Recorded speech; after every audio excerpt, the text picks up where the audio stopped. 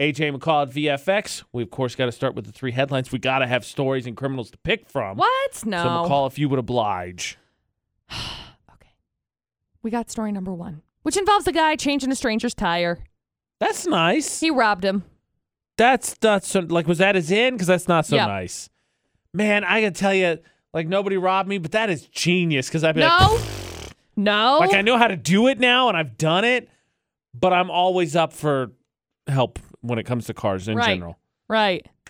So there's story number 1. Then we got... So close to a good deed, man. You're so close to a good deed. Then we got story number 2, which involves a 78-year-old that got arrested for vandalizing his neighbor's grave 5 years after he died. Oh, man, don't do that. Yeah. Like, no. Like, I try very hard. I've been to a couple recently. Not to walk on the plots. Vandalize, you jerk. Yeah.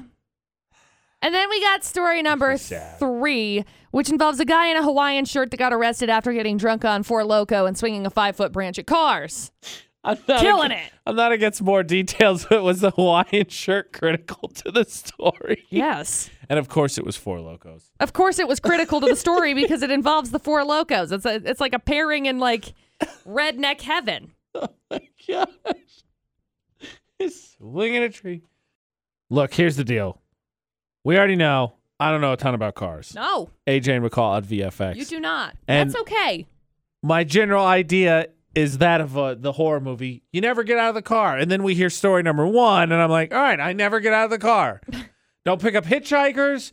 Don't give money to people that have signs on the side of the road. Don't let people change my tire. I'm never getting out of the car again. Yep. And actually, Cody, before we get to story number 1, don't you in story number 3, like the Hawaiian shirt thing, those are always like classified, right, as like super comfortable. Like when it's on, it's party time. But the only one that's like, nah, I don't see it.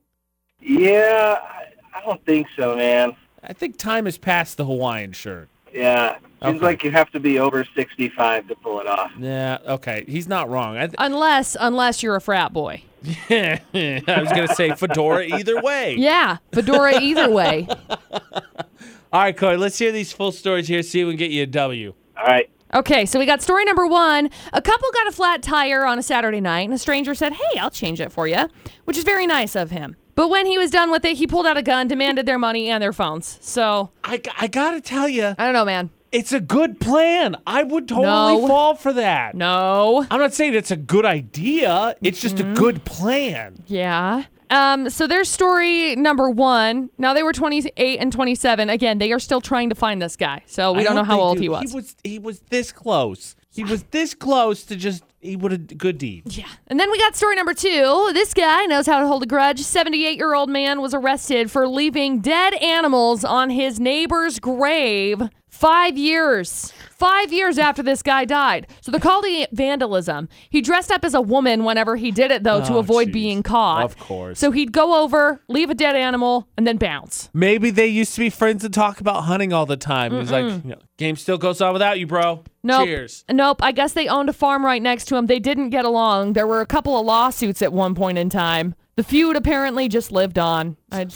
I don't know, man. I don't know how that's really so much revenge on the guy that's passed away. It's just you're just kind of being a jerk to the groundskeepers. He's got like dead armadillos. Anyway, he's on the hook for $2,500 in damages to the gravestone. It should be a creative punishment. He should also have to clean that guy's headstone, right? Like once a month for a whole year or something. And then we got story number 3, which involves a guy in a Hawaiian shirt that got arrested after he got drunk on Four Loko and found a 5-foot-long tree branch and started swinging it at different cars. This sounds like a toddler. He was swinging it at passing motorists and tapping on windows. It ended up getting him locked up. I mean, excuse me, have you seen my tree? Excuse me. Whoopah!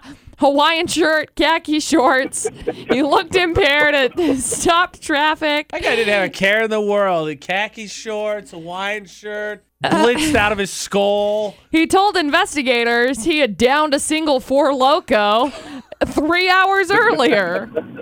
That dude's a lightweight. I'm clearly like, wow, I can't get over all of the details in this. Like, no word on what kind of branch he had, whether it was oak, cedar, or pine. Well, see, that would have made such a huge difference, obviously. I don't know. At the jail, his breathalyzer blood alcohol content was 0.212, so he lied. He must have been drinking like Four Lokos 4 every times like half an hour hour since 3 hours ago. Yeah, Seriously. pounding them. So there you go. There's 3 crazy stories. I can't get over this third story. Cody, I kind of like 3 just because, like you said at the beginning, you got to be over 65 to pull it off. We didn't give an age on that guy. But this dude's clearly like the old man who does not give an F. Yeah, he's 61. Oh, there you go. He's 61. Oh, man. Well, I think if I could further define the tree branch as oak or pine, that might help. I mean, that would really, like, we're like 90% of the way there. That would lock it in a full hundo. I lost it with that. For sure going with 3, guys. Okay. This is too good of a story. I mean, it just made too much sense. McCall's losing it. It's a no-brainer, which apparently Four Lokos gives you. Is it story number 3? It is, Cody. Congratulations. Yeah. We got you hooked up with either Johnny O. Spud Nuts or a Logan River Golf Course pass. Hang on the line. We'll grab some info from you, okay? Okay, sounds great, guys. Thanks. All right, so what do I need to know, McCall, is where did story number 1 take place? Because I got to know specifically next time I'm traveling where I'm not allowed to stop and have someone help me change my tire. St. Louis. Midwest, come on. We're supposed to be kind. They tried, I guess. All right, as the representative of the Midwest, I would like to say that person does not represent all of us on Florida Not on VFX.